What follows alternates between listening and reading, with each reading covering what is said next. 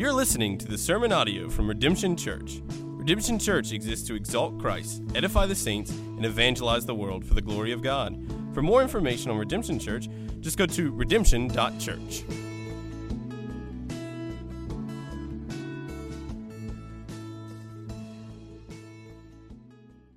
Well, good morning, everyone. It is a joy to see you all as we worship the Lord together. And let me invite you to turn to the minor prophet book of Malachi. If you are a guest or visitor here this morning, we have been working the last several weeks, chapter by chapter, verse by verse, as we normally like to do here at Redemption Church, through this minor prophet book of Malachi, the very last book of the Old Testament. And we are making our way towards its conclusion as we will look at Malachi chapter 3, starting in verse 13. So I'll give you a moment to turn there, and I will read God's word for us. We'll pray, and then we'll see what the Lord will teach us this morning from his word. Malachi chapter 3, starting in verse 13. Your words have been hard against me, says the Lord. But you say, how have we spoken against you? You have said, it is vain to serve God.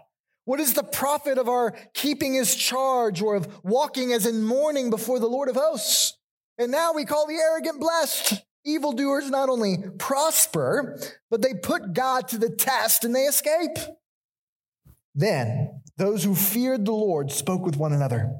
The Lord paid attention and heard them.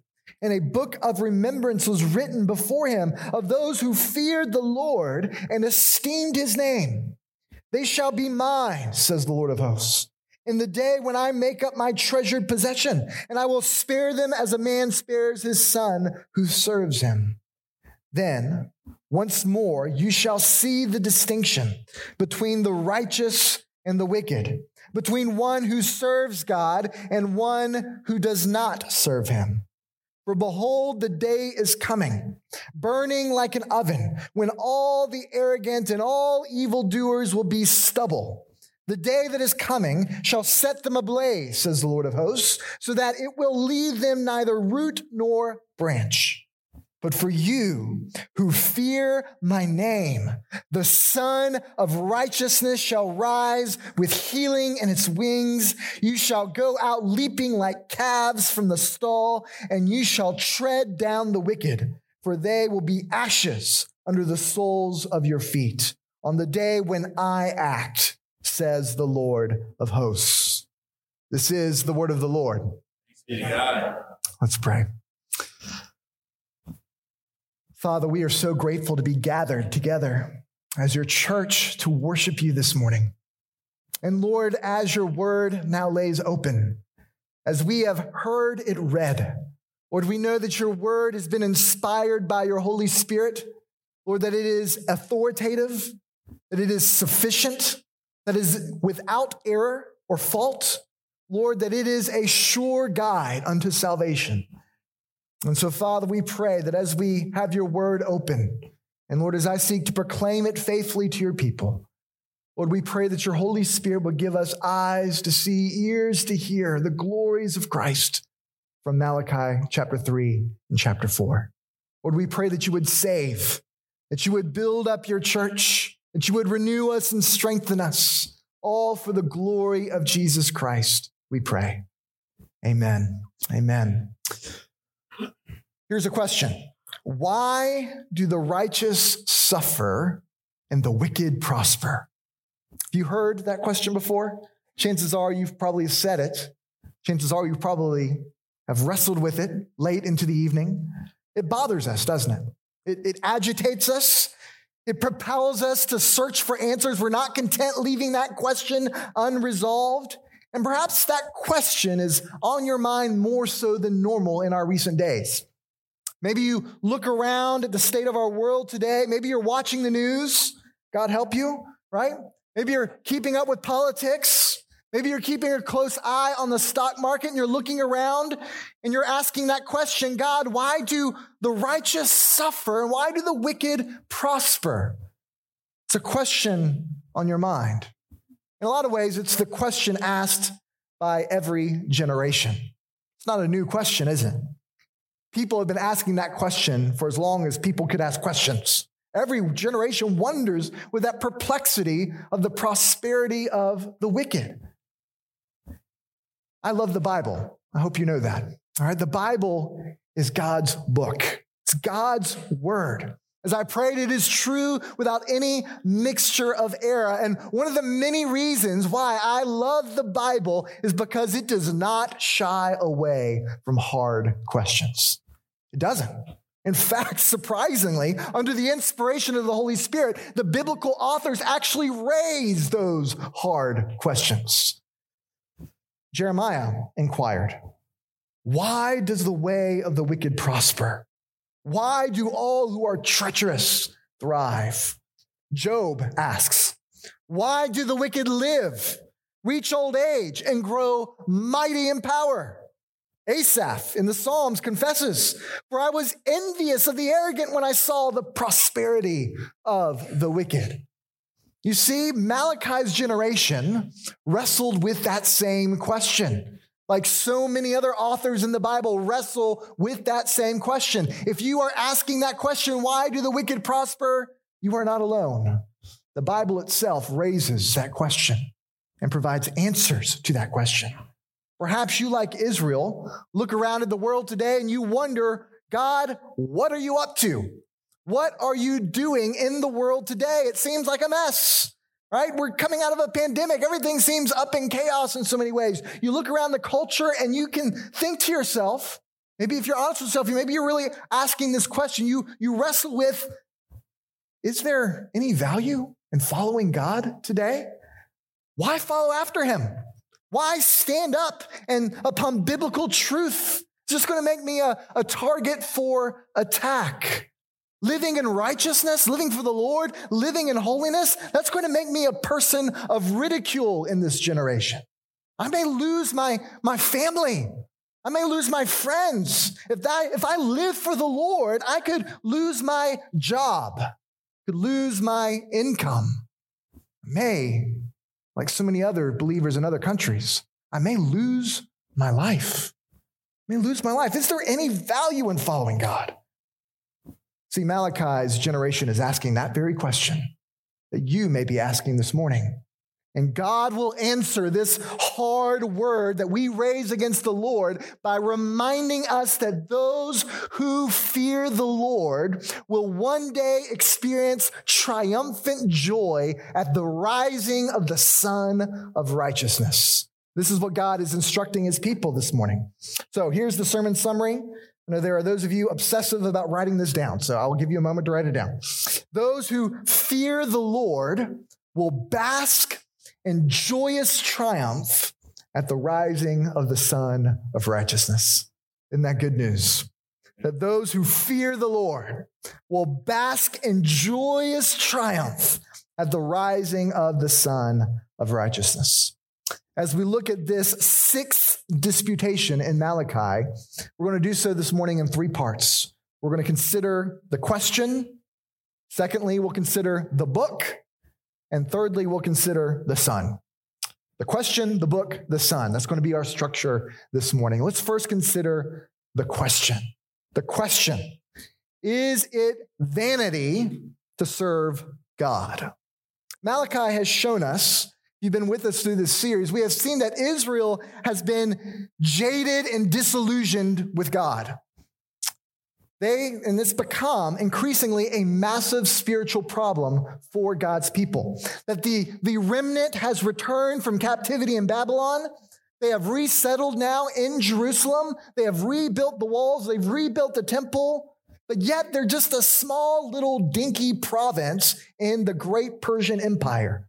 Israel, in so many ways, was trapped in political impotence and economic poverty. They're not in a good situation. But yet they remembered, right? All the things the prophets had told them. The prophets had announced the coming prosperity and blessing that God would bring as he brings his people out of exile back into the land. They're expecting God to bring this sort of blessing. But now, several decades in, they're questioning everything. They're doubting everything. Does God really love us, they ask? Are we still his people? Where is the God of justice? Is it even worthwhile serving the Lord? Those are the questions we have seen throughout Malachi that Israel has raised. And these doubting questions have become those sorts of sharp accusations against God's character. And Israel's despair has produced a cold and religious routine where they are half-heartedly going through the motions of worshiping God. Israel's doubts have produced this despair, this cynicism, which has led to faithlessness when it comes to the covenant of God and his people. So if you've been with us, you know that Malachi is structured by 6 disputations. And this 6th disputation is before us today. And it mirrors the first disputation in Malachi. They're structured in parallel of each other. At the start of Malachi, if you were here, you remember, in fact, you can just flip over a page if you need a quick crash course. At the start of Malachi, the Lord announced, "I have loved you." And Israel responds, "How?" How have you loved us, Lord? And Israel, in this 6th disputation, is wrestling with a similar question, right? In fact, the exact same question. Is it even worthwhile following God? Is it worthwhile obeying the covenant and doing what God has asked of us? Because not only are they questioning God's love for them, but we have seen throughout the book that they are beginning to blaspheme, wondering if, in fact, God actually delights, not in the righteous, but if God maybe delights in the wicked. In this 6th disputation, God states that Israel's words have been hard against him. Verse 13, "Your words have been hard against me, says the Lord." And so Israel responds, "How?" Right? "How have we spoken this hard word against you, God? What have we said? What have we done?" And then the Lord tells them in verse 14 and 15. Look at the text. Malachi 3, verse 14, "You have said, 'It is vain to serve God. What is the profit of our keeping his charge or of walking as in mourning before the Lord of hosts?' And now we call the arrogant blessed. Evildoers not only prosper, but they put God to test and they escape." Here's the question that they're asking. The hard word that they're saying, is following God even worthwhile? Is it even something I should be devoting myself towards? After all, the evil ones seem to be prospering. The arrogant seem blessed by God. Why does God cause them to flourish? God must approve of the wicked then. That's their reasoning. That's their thought. That's the hard word they're saying against the Lord. You see, as Israel experiences the hardship of their own generation, they feel so burned, so discouraged, so cynical that they are ready to throw in the towel. Who cares if I follow God? It's not doing me any good. Might as well join in with the wicked. They seem to be the ones that are being blessed. Why bother following God? What am I getting out of it? Why keep his word? Why walk in repentance and mourning? It doesn't seem to be doing us any good. God, what have you done for me lately? And it's interesting, right? That Israel is not questioning God's sovereignty here, are they? They acknowledge his authority and his ability to cause either prosperity or poverty. That's not the issue they're struggling with. They do wrestle, though, with God's purposes in his sovereignty. That's the rub. God, if you are in control, and we believe you are, what are you doing? What are you doing? You see, oftentimes in your life, and maybe you're in that situation now, you wrestle with the purposes of God. As we look upon the world, as we see the state of our world, we believe it because the Bible says it, that nothing is outside of God's power or authority. That God is indeed sovereign, just as the scriptures say, over the song of the chirping birds that you heard as you walked to your car this morning. He is sovereign over every stoplight that you encountered and car you passed as you drove to church. And yes, he is sovereign right now, keeping every heart in this room beating and alive and breathing. Right? God is doing that. He is sovereign. We believe that. But as Christians who confess and delight in God's control and rule over the cosmos, we can still find ourselves wondering, God, what are you up to?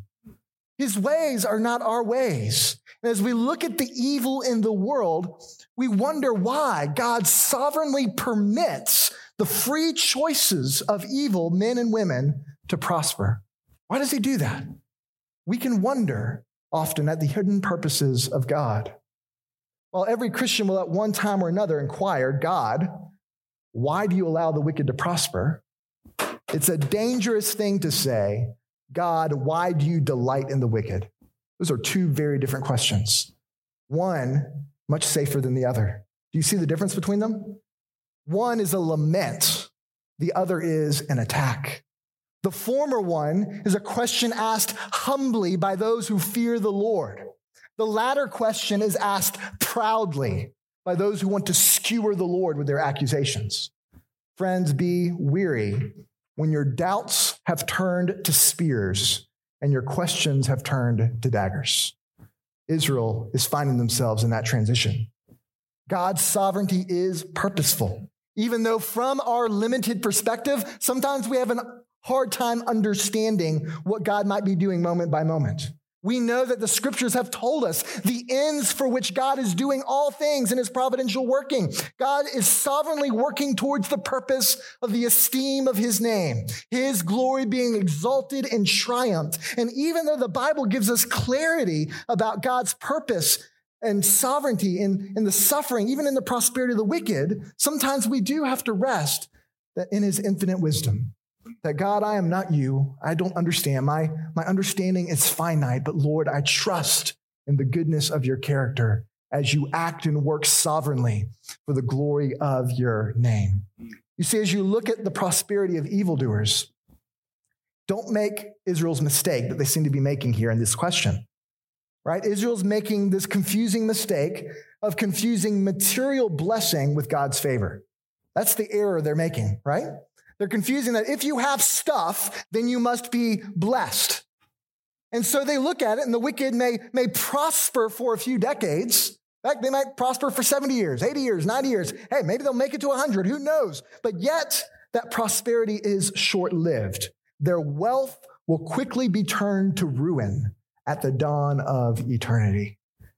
As Israel is raising this hard question to the Lord responds to this question with the promise of his remembrance of those who fear him. And that leads, secondly, not from the question, now secondly, we go to the book. God remembers those who fear him. He remembers those who fear him. Notice the contrast, right? To the shooting arrows of accusation that happens at the start of this disputation against the Lord. Now, in verse 16, we're introduced to a second group, a group who feared the Lord. A group who feared the Lord. Instead of gathering and to complain and grumble and accuse God, we're told that this group who fears the Lord speaks to one another. Those who fear the Lord talk about God. And they talk about his word. In so many ways, Deuteronomy chapter 6 is in the background of this passage, right? And these words that I command you today shall be on your heart. You shall teach them diligently to your children and shall talk of them when you sit in your house and when you walk by the way and when you lie down and when you rise. The godly talk about God and his word. And that seems to be what's happening here in verse 16. Those who feared the Lord are speaking with one another. Now, notice the amazing thing that happens here is God hears those who fear him and who talk together in the wise counsel of his word. The text says, look at what it says. He paid attention. He paid attention and heard them. You see, while the groaning complaints of accusers tends to ring the loudest, God pays attention to the quiet conversations of the faithful. You can get, this is a secret if any of you are trying to become a social media influencer or something like that, you can get a great deal of attention by being an accuser of God, can't you? The loudest voice in the room tends to be the sharpest, doesn't it? The world gives the slanderer the microphone. It gives a trumpet to the complainer. All the while, the quiet conversations of the faithful are ignored by the world. Nobody's paying attention to them. But yet, the text says, God sees. He sees, right? He's paying attention. He hears them.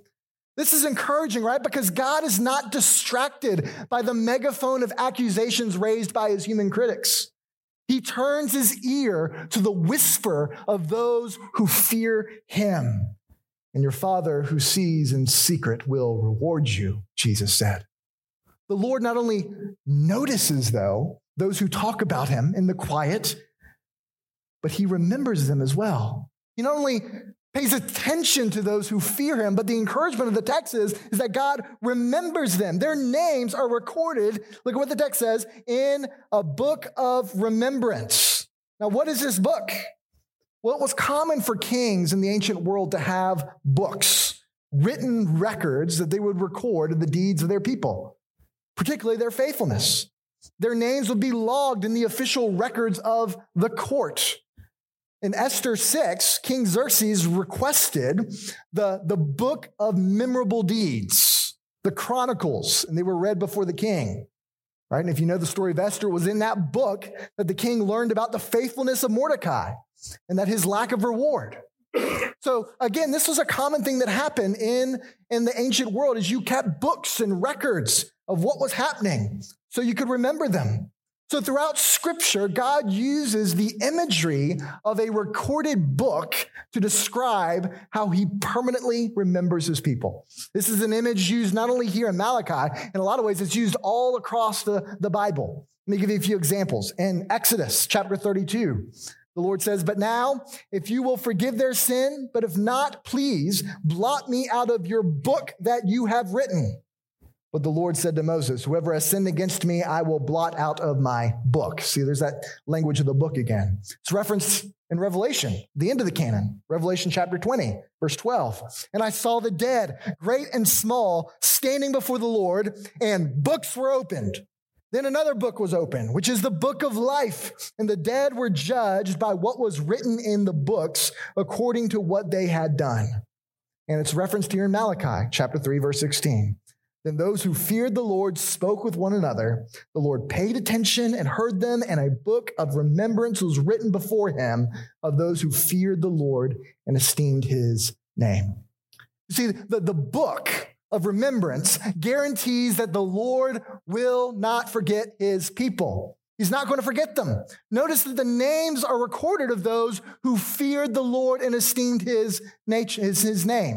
That those who fear the Lord may not prosper in this lifetime. They may not have much influence in the culture, and they may not be remembered by historians. But the Lord remembers. He remembers. Have you ever considered how quickly we forget about the past generations? Here's a pop quiz. You don't have to do it out loud, but think about it. Can you name the name of your great-great-grandfather? Think about it. Maybe you can. Maybe you've done some ancestry work, but I think for most of us, we're not even sure what that guy's name is. How far back in your family history can you go? And then ask yourself this question. If you don't remember your great-great-grandfather, who else is going to remember him? Will the world? Certainly not. You see, if the Lord tarries, spoiler alert, you will one day die, right? You're going to die. Your loved ones will place you in a hole in the ground, and as decades turn into centuries, your grave will be long forgotten. The passing of time will slowly erode away your name on the gravestone, and some future generation will come and explore the old overgrown graveyard, and they'll struggle to make out, what does that name say on the stone? It's too weathered away. I can't tell. The world will scarcely know our names in our lifetime. It's a sobering but true reality that the memory of your life will be lost in the annals of human history. What is your life, James says? For you are a mist that appears for a little while and then vanishes. Poof, gone. You see, yet every person, this is the good news of the passage, right? Every person who fears the Lord is remembered. They're remembered. God does not forget us. In his royal throne room, there are recorded in the Chronicles of Divine King our name if we fear the Lord. The world may forget our names, but those who esteem the Lord will be permanently recorded in his book of remembrance. The world forgets, but the Lord remembers. The world may overlook, but the Lord sees. The world despises, but the Lord treasures. You see, on the coming day of the Lord, we will belong to the Lord. We will belong to him. The text says we will be his treasured possession. God's children will not be lost to the dementia of human history. The Lord remembers his children. The language of treasured possession calls back to God's covenantal promises given to Israel in Exodus. Exodus 19, verse 5. Now, therefore, if you will indeed obey my voice and keep my covenant, you shall be my treasured possession among all the peoples, for all the earth is mine. You see, here God is reasserting time and time again his covenantal love and faithfulness to his people. That those who fear him, those who honor his covenant, those who esteem his name, they will be the people who will be a treasured possession unto the Lord.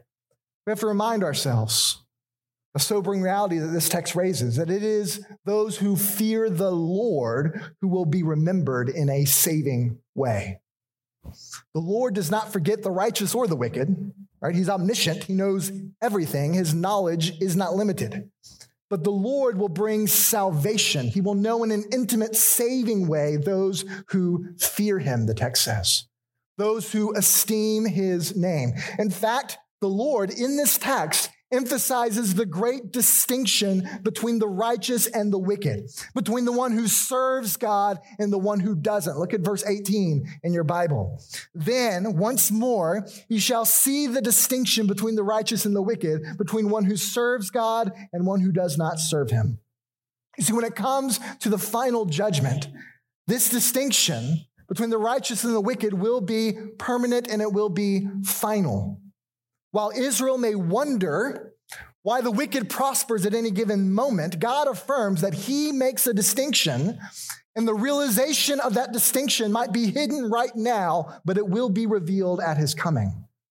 This is something we as a church affirm, the distinction between the righteous and the wicked. Let me read for you a section of our confession of faith on this matter. This is what we believe as Redemption Church. We believe that there is a radical and essential difference between the righteous and the wicked. That only those who are justified through faith in the name of the Lord Jesus and sanctified by the Spirit of God are truly righteous in his esteem, while all who continue in impenitence and unbelief are in his sight wicked and under the curse. And this distinction holds among men both in and after death. So as Malachi says, if there is a distinction between the righteous and the wicked, probably the most important question you need to ask this morning is, how does one become righteous? How does that happen? After all, you know your Bible, go over to Romans 3, you know, Paul says, none is righteous. No, not one. You see, the answer to this most important question, how do I become righteous? The answer is Jesus. Right? It is Jesus. It is by faith in Jesus that wicked sinners like you and me can become righteous. You see, the true fear of God that Malachi talks about means that we recognize the beauty of God's holiness. We recognize our deserved condemnation. We recognize our dependency upon God alone for his undeserved grace. That's what we need. We can't earn God's righteousness. We have to confess that we are all born under the banner of the wicked, every one of us. Therefore, just as sin came into the world through one man and death through sin, and so death spread to all men because all sinned, Paul said. Yet the good news of the gospel is that while we deserve death, God, by his grace, gives life through Jesus. By faith in Christ, wicked sinners like us who fear the Lord in faith, we receive Jesus' righteousness credited to us. You see, Malachi points forward to the need and coming of Jesus. The Old Testament saints, they awaited in part for the promises of the God. They saw the shadow, but now that Jesus has come, the day has dawned and the light has come. And so Paul says in 1 Corinthians 1, and because of him, Jesus, you are in Christ Jesus, who became to us wisdom from God, righteousness, sanctification, and redemption. This is what we receive from Christ. The righteousness that you need, that I need, comes by Jesus. And so for those of us who have confessed our sin, who humble ourselves before the Lord, who take refuge by hiding in the wings of Christ, they will be safe and they will be remembered. In Christ Jesus, we are God's treasured possession. not because we deserve it, but because we have been given by grace God's righteousness in Christ. He loves us. He made us righteous in Jesus. He makes us distinct as those who have received his blessed joy. Notice he spares us as a son who serves him, the text says. But yet God spares us by not sparing his own beloved son. You see, God gave Christ up for us in death so that he might spare us as his treasured possession. Are you one who fears the Lord this morning? Have you responded to Jesus with faith?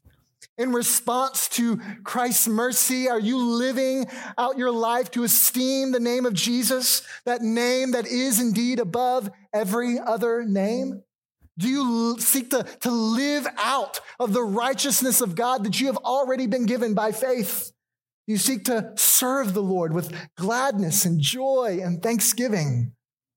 You see, if you're not a Christian today, I urge you humbly to make yourself low before the Lord, to come before him with great fear and recognize his glory, recognize his majesty, his wisdom, his mercy.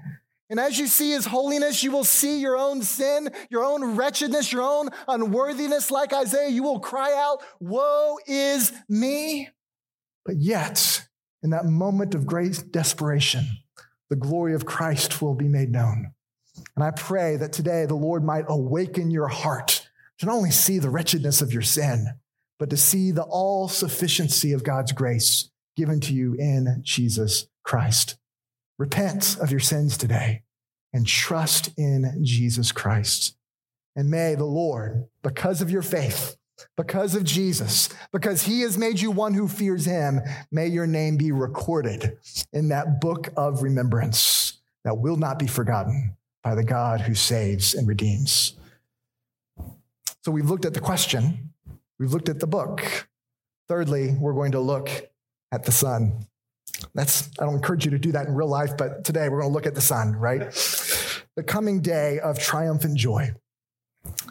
As we move to Malachi 4, the Lord describes this coming day, which in the Old Testament is often described as the day of the Lord, the day of the Lord. It is a day heralded again and again by the prophets, and it points towards this climactic day in which God will bring a final judgment. And on this day of the Lord, the totality of God's judgment will come to its fruition, and it will be permanent. While Israel may wonder, right? They're wondering, God, why do you seem to let the wicked escape? They're getting away with it, God. God makes it clear that ultimately no one will escape. No one will escape. You see, an evil man may escape the courts of human justice. He can circumvent them. He could buy them off. Injustice happens all the time, right? But yet, no one can escape the justice of God. The distinction between the righteous and the wicked will become evident on the day of judgment. Look at chapter 4, verse 1. For behold, the text says, the day is coming, burning like an oven, when all the arrogant and all evildoers will be stubble. The day that is coming shall set them ablaze, says Lord of hosts, so that it will leave them neither root nor branch. Look, the language here is intense. The coming day will be like a burning oven. All the arrogant, all the evildoers will be reduced to stubble.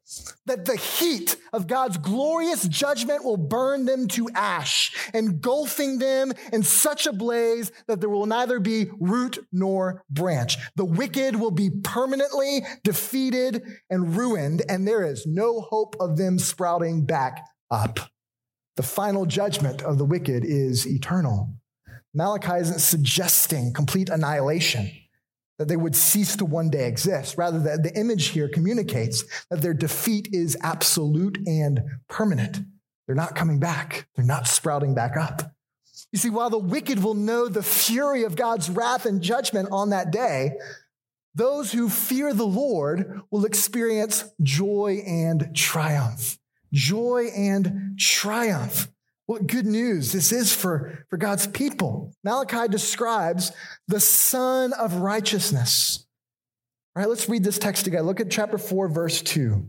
But for you who fear my name, the Son of Righteousness shall rise with healing in its wings. You shall go out leaping like calves from the stall, and you shall tread down the wicked, for they will be ashes under the soles of your feet on the day when I act, says the Lord of hosts.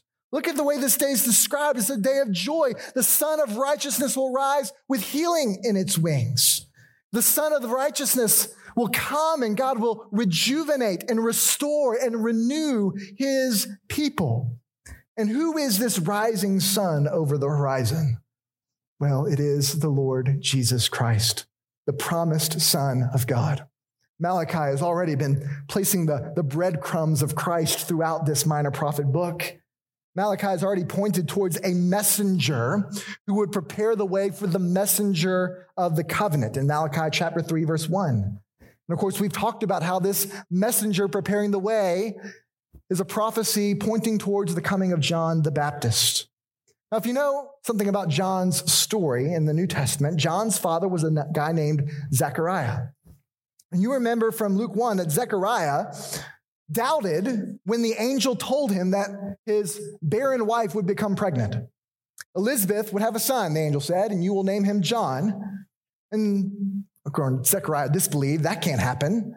And so the Lord struck him with muteness. He couldn't speak for 9 months. The dream of every pregnant wife, right? And at John's birth, Zechariah's tongue was loosened. You remember the text says. He was filled with the Holy Spirit, and he began to prophesy. This is what he prophesies, Luke chapter 1, verse 76.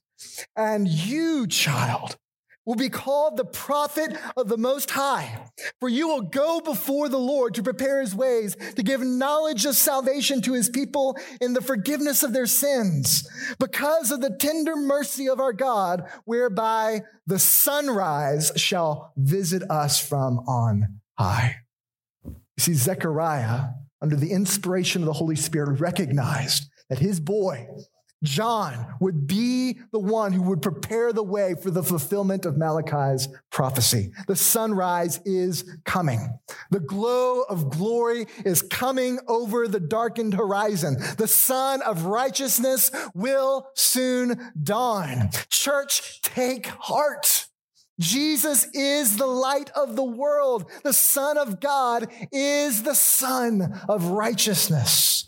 As Jesus comes in glory, he comes with healing in his wings. He takes us up. He binds us up. He heals us who have been wounded so severely by this fallen world. And as we come to him by faith, we are forgiven. We are protected. We are secured in Jesus. And Jesus accomplishes all of this by his death and crucifixion.